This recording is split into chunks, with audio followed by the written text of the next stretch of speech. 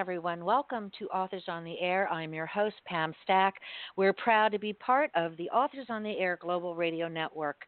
If you are interested in getting your book reviewed in a very professional manner, I'd like to point you to Facebook, to the Book Review Crew, where not only will you receive an objective and a subjective interview, your books will also have a buy link, your name will be tagged, and your publisher will be tagged.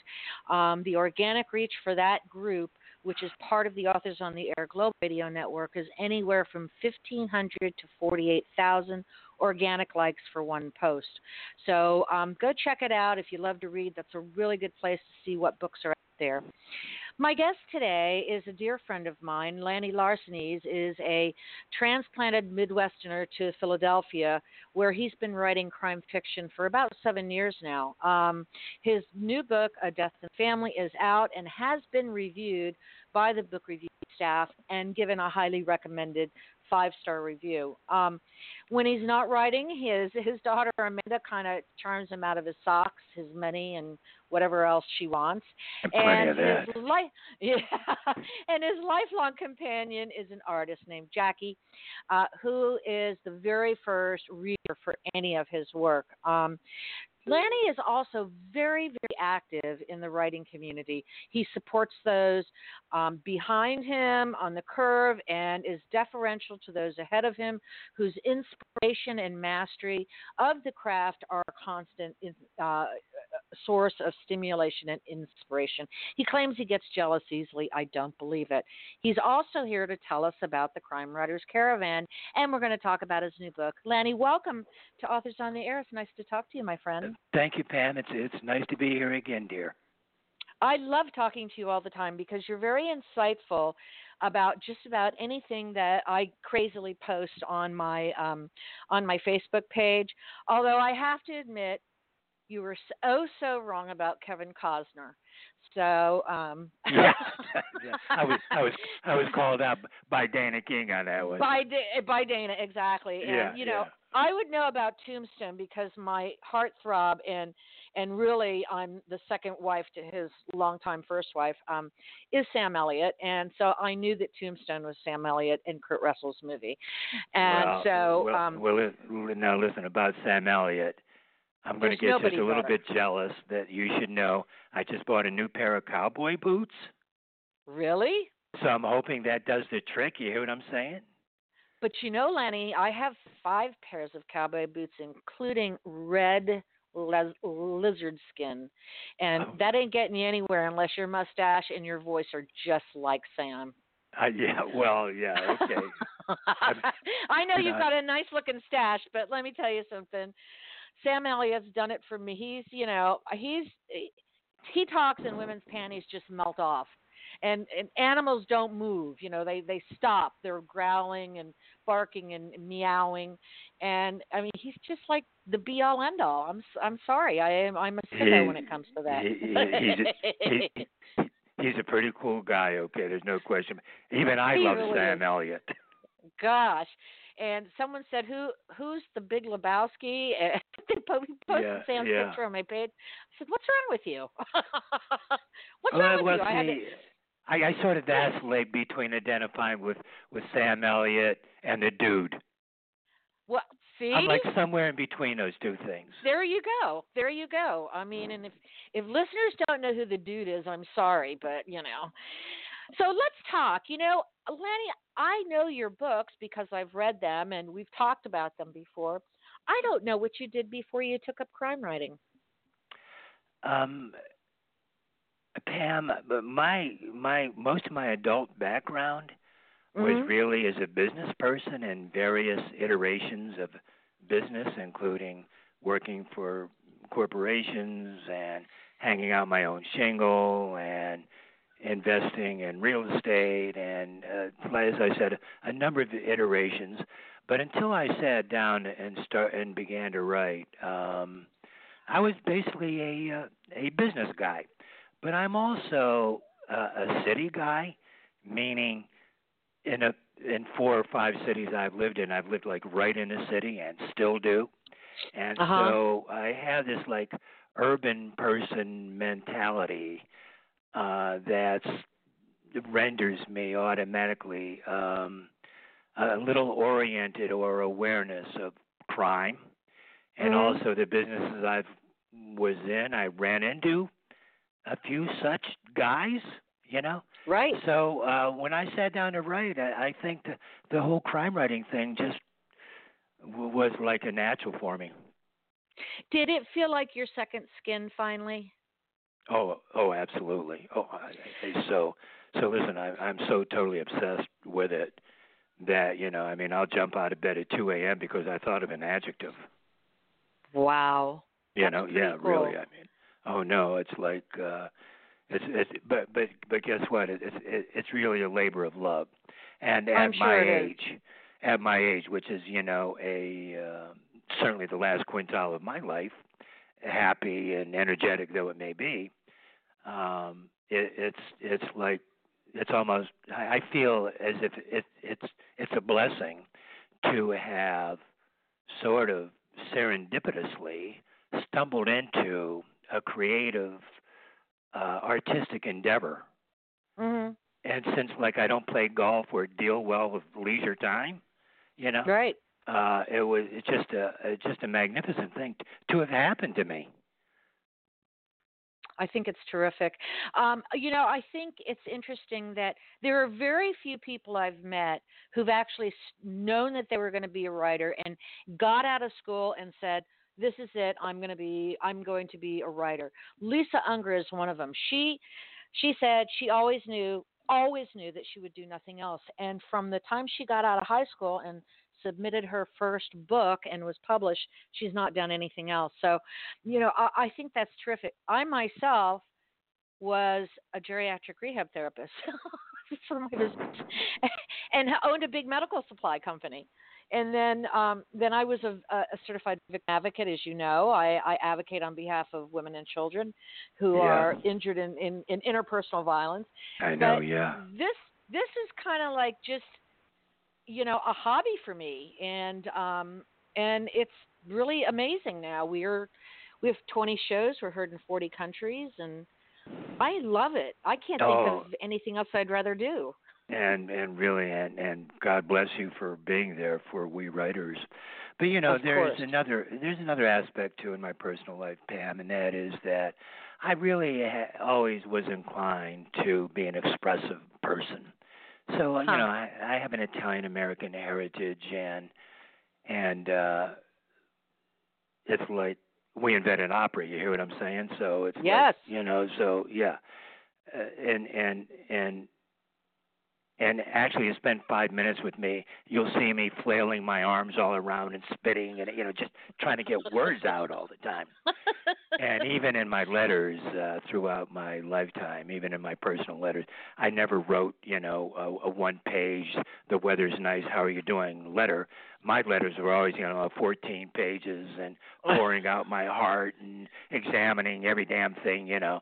So there was that expressive, that compulsion to express myself that also, I think, fed quite a bit into my naturally evolving into a writer. Isn't, I want to take a kind of pull that thread a little bit. I love writing letters. I love writing letters. And I think it's a damn shame that kids these days don't know how to write, just cursive writing, and can never imagine putting words on a paper, sealing it in an envelope, licking it closed, sticking on a stamp and address, and mailing it to someone. I just I think it's a lost art form, don't you? Well, it's not only yeah, but it's not only the mechanics of doing it. It's also a comfort level with the inner landscape. Yes. You know what It's I a mean? very personal And form of communication. and not only being comfortable with your inner landscape, but desirous of or a corresponding feeling that I have something to say and I need for you to know me, and this is the way you will know me. There's that compulsion that goes along with it. So it's both letter writing itself, but it also the willingness and desire to really want to communicate. Yes. Now now Jackie, my Uh-huh. girlfriend of like 30 some years.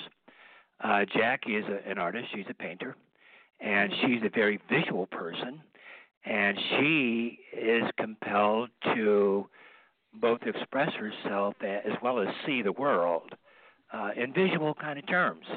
In her Right. case, painterly kind of terms, So, but that's also just another aesthetic way of communicating.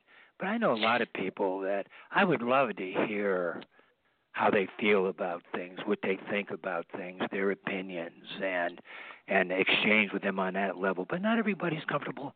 Not everybody's comfortable doing it. Well, it's true. Even as a kid, when we'd go on family vacation someplace, I Yeah. would be the one to come back with like 5 names and addresses from each Yeah. place and write Yeah, letters all the I time know. back and for years and years Yeah. and years, until we were like adults, and then it was everybody moved on. But for Yeah. years I Yeah. corresponded. I met people through letter writing. And I mean, visited them and all. To me, it's a very personable and friendly form of communication versus Yeah. sitting down and sending an email or posting on Absolutely. social media. You have to really think about your words. You don't backspace. You Yeah. can't erase it or Yeah. anything. So, yeah. Were you always a big reader too, Lanny? I'm sorry, Pam. Say again. Were you always a big reader when you were growing up? Yeah. No, not always. Throughout my life, not always fiction. There were long periods of time when I read a lot of nonfiction.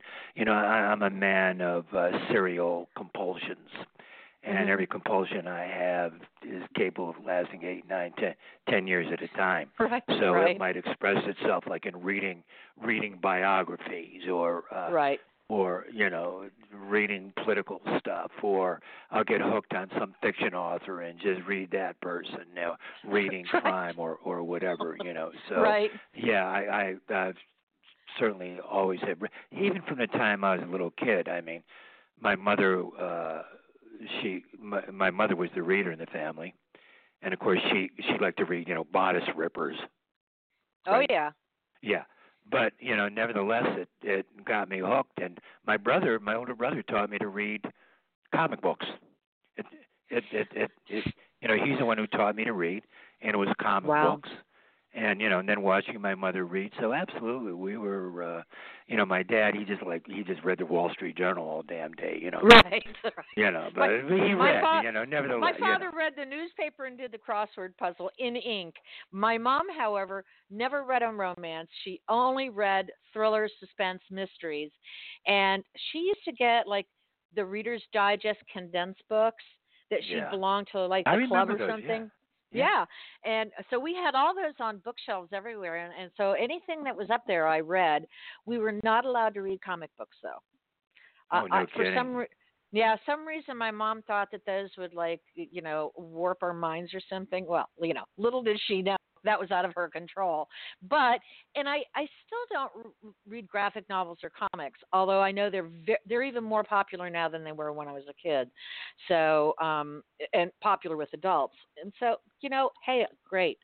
I will tell you honestly, probably the greatest writer of all time that everybody swears knows how to tell a story, Stephen King. I have Right. never read one of his books because I'm scared to death of horror. So, no. Listen, when Bela Lugosi and Vincent Price used to be on, black and white TV and all their stories, that the stuff would monster scare movies, the right? bejesus out of me. Yeah, I Yeah. never could watch it. I'd be under my bed hiding. The stuff scared me. So I can't go to haunted houses or anything like that.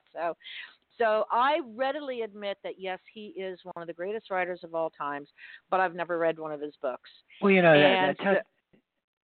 I'm sorry, Pam. Go on. No, go ahead. No, continue. No, that touches on an interesting point to me because even in writing fiction, oftentimes, especially a crime writer, in a particular kind of crime I write, Mm-hmm. sometimes you want to access you create a character who represents the very worst of human existence. Yes. You know, and as a writer, you take pause. You know, you're not necessarily writing to readers' comfort levels, but you also don't want to write anything so damn disgusting or so damn awful, or as you just described about Stephen King, so fearful that they don't want to read it. Right. So, and I think, of course, in the case of horror writers, I mean, that's what they do. It's like they scare people. Right. Right. My kind of crime writing is you have to be careful you don't disgust people. Sure. And I also feel that way about cartel books. So I because they're so vicious, and I grew up in Miami where drugs, the cocaine cowboys were king. I mean, they made a TV series, out of it. I heard Miami a rumor Vice. to that effect. Yeah. And, I lived down the street when the FBI agents were gunned down, chasing after bank robbers and drug dealers. So, so it's too graphic for me. And, but I know it's real, even though it's fiction. I know it's based on reality. So not my favorite stuff to read. However, Death in the Family, to me, was a really great read. It's not long. It wasn't convoluted. It was the exact bite of crime fiction that I love. You've got not hateful characters that are not without some side of them that's decent, But they are very realistic to me. Your characters are very authentic. So let's talk about A Death in the Family. Sure. Let listeners know a little bit about it, okay? Repeat that last sentence for me, Pam, please. Let listeners the elevator pitch for A Death in the Family. Yeah, Death in the Family. And by the way, it's a different book from my last book, I Detest All My Sins. I Detest All My Sins went deeper into some of the dregs of humanity that I was just referencing. Yes. Death in the Family is more of a conventional, although certainly in some ways conventional kind of mob story. It's about a young talented guy that due to circumstances he finds himself needing to deal with a mob, and he does it sort of in a surprising way, using his intelligence. But that's the surface story, but there's also a sub story, if you will, or a second layer of story. Right.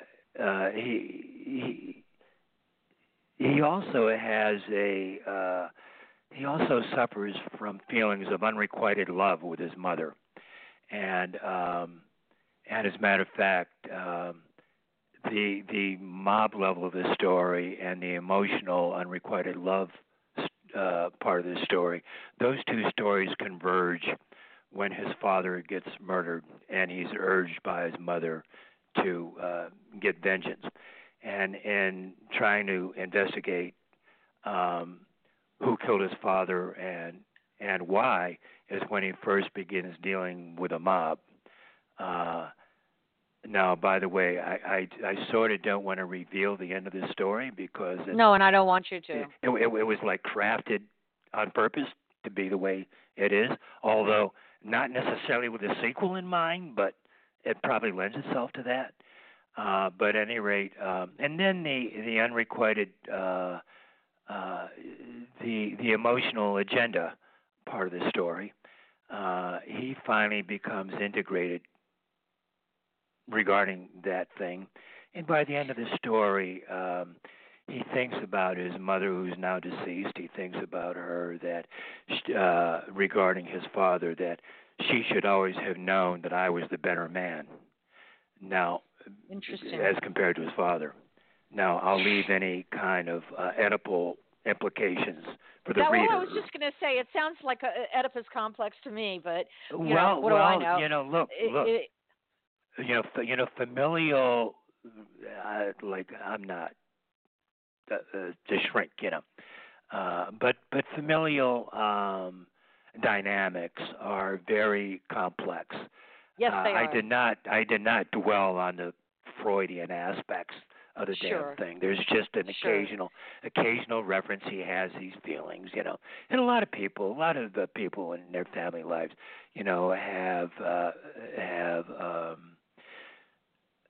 feelings about the way they were treated or not treated by one parent or another, or both. Correct. Right. So I wanted to tap into that and make it more than just a mob story. So you tapped into kind of borderline Oedipus complex. Sort of. Yeah. How do you formulate a plan for your books? Are you thinking about first a storyline, or are you thinking about a character, or is it not exclusive one to the other? No, I always in any story I write, I always begin with a character first. There's a character. That character is going to have, and usually we're talking a man, and he will have some flaw. It could be an emotional flaw. It could be a circumstantial kind of flaw of some kind, but he's got some kind of major obstacle that he needs to overcome. And then once I know, and then I'll usually I begin with a character. I have a view of the long arc. I sort of know how I want it to end up, but in between, I'm a total pantser. I write by the seat of my pants, and then I try to think, knowing my character and some of the characteristics I imbue him with, I now think of plot, circumstances, or events which will tend to bring out those things. Then I decide how am I going to get him into trouble. Then I decide how am I going to get him into more trouble yet. Then I decide how am I going to get him into more trouble yet. And sort of keep doing that. Right. So that's really... that's a really great thing. Do you consider your crime fiction to be noir? I consider myself I consider myself noirish, if you will. Although I don't always write in a hard-boiled style, although sometimes depending on the character, I might write in a hard-boiled style. Sure. But I've been on a blog tour recently, appearing on a couple dozen blogs, and a lot of the bloggers ask questions about your writing and so forth. And I have been telling everybody that wants to know that to me, noir writing is a function of, I liken it to like the blues. It's like the blues is really a feeling. If you're singing the blues or writing the blues or playing the blues, it comes from a feeling. And noir writing or noirish writing, like I do, comes from a feeling. So because I harbor that frame of mind and those kinds of feelings, and also it comes from a fundamental belief that life is a struggle. I mean, if we are alive, we have to work hard for the money. Yes. And everybody has to deal with that. And we have private feelings that we're happy that nobody knows about, but they're perfectly normal, like tribalistic feelings, and which, by the way, is a two-edged sword. We have those kind of feelings because they have survival value. On the other hand, when they're carried too far, it becomes counterproductive, right? So therefore, we struggle now. It's normal for me to have these feelings. How do I deal with them now? What do I do about them? And that kind of inner conflict, that kind of struggle, to me is like the stuff of the kind of writing I like to do. Yes, it's very character-driven, for sure. It's the way the character reacts or acts to the scenario that you present him with. So I understand exactly what you're saying. And to me, that's the best kind of writing. If I'm not invested in a character whether they're the protagonist or the antagonist, it doesn't matter. I need to see their POV regardless. I don't have to agree with what they're doing, but I have to know what their POV is. Yeah, well, Pam, I just I have a phrase that's really tattooed on my mind, and that is that even struggle is holy, meaning that in some way, on some level or another, over something or another, most of us are struggling every day to not only survive but to thrive, right? I agree with you 100%. So it's like I'd love to tap into that stuff. Yeah, I don't know anyone who says, "Okay, I've reached this place of 100% contentment or stasis. I don't need to do anything else. I'm right here and nothing is going to go wrong again." And so anybody who lives in that city, I want to know about it and the map to get there, because I don't think it really exists, but that's between you and me. Well, Yeah. all that stuff I just described makes me really fun to party with. I'm sure. It's like I hear you. It's like I'm really a pain in the ass to have a beer with. It's like No, I think that's great. I want to move on because I don't want to shortchange you, because Sure. you are doing something really interesting and very exciting, at least in my opinion, and I think it will be for others. You have begun something called the Crime Writers Caravan. Right. It is based on a collective of published crime writers Right. who are conversant in the craft and passionate about the subject matter and eager to talk about it, where you and you represent all the variables of fiction, crime fiction, mystery, suspense, cozy, Yep. PI, noir, procedural, Yep. whatever it happens to be. And you are looking for like-minded writers to come on board the caravan. And right now, you're just looking for people between Philadelphia and New York. Right. Tell us about what you will do as the Crime Writers Caravan. The Crime Writers Caravan is, in effect, like a speakers bureau for crime writers, and my intention is to connect the kind of crime writer presenter that I'm looking for, and I'll elaborate on that in a second, to create a cadre of such writers and create opportunities for them for talking about not only their craft but their writing journey themselves at libraries, bookstores, and other venues that might be interested in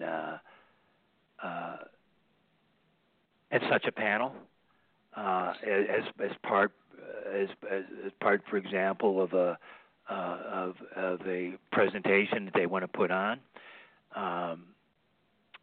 The kind of writer that I'm looking for now, I have been on panels with writers who are certainly talented and New York Times bestsellers and so forth.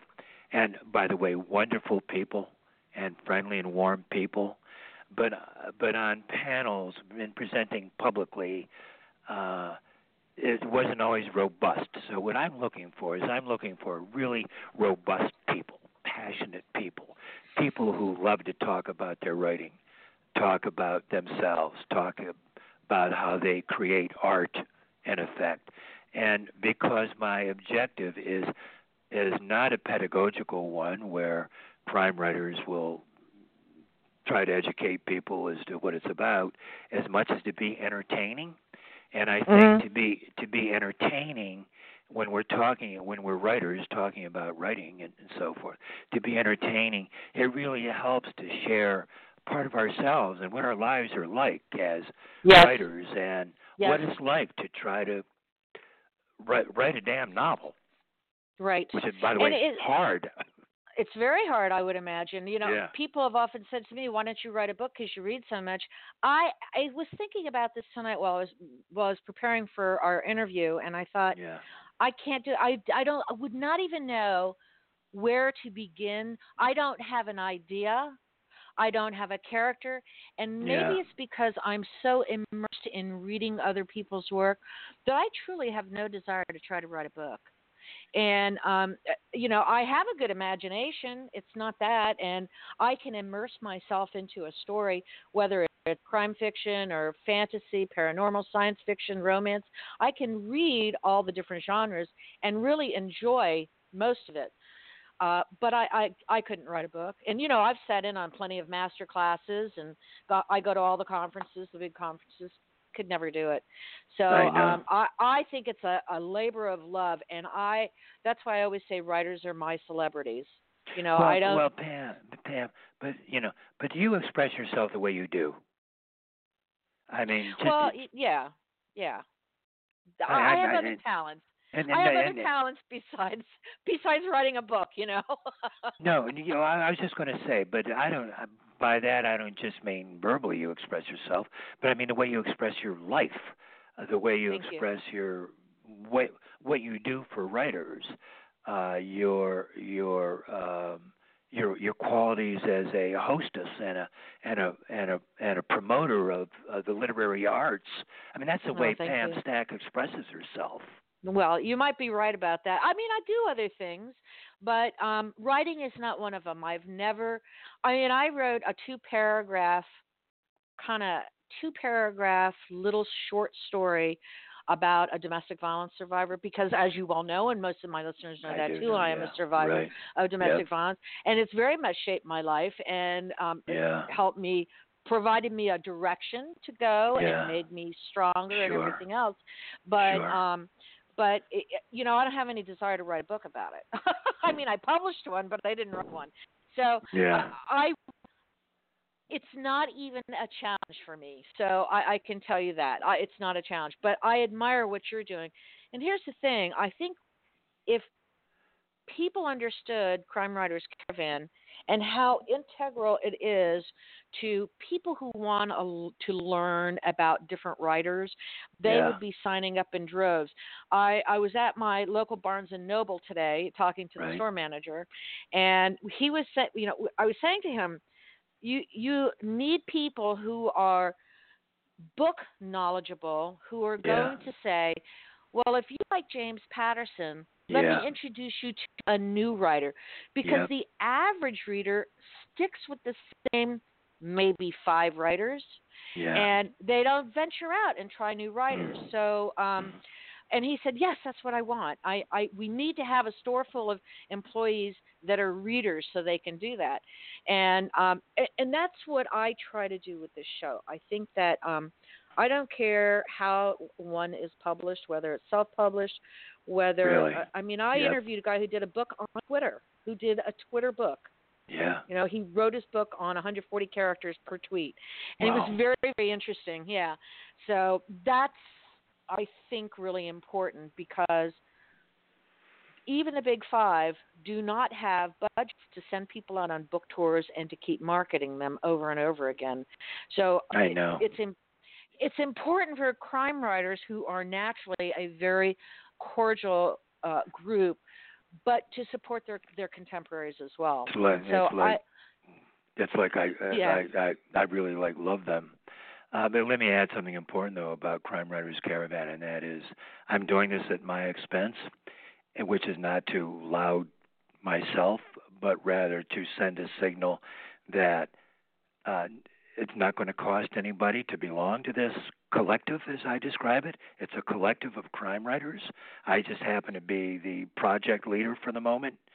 But I will do the advertising at my own expense.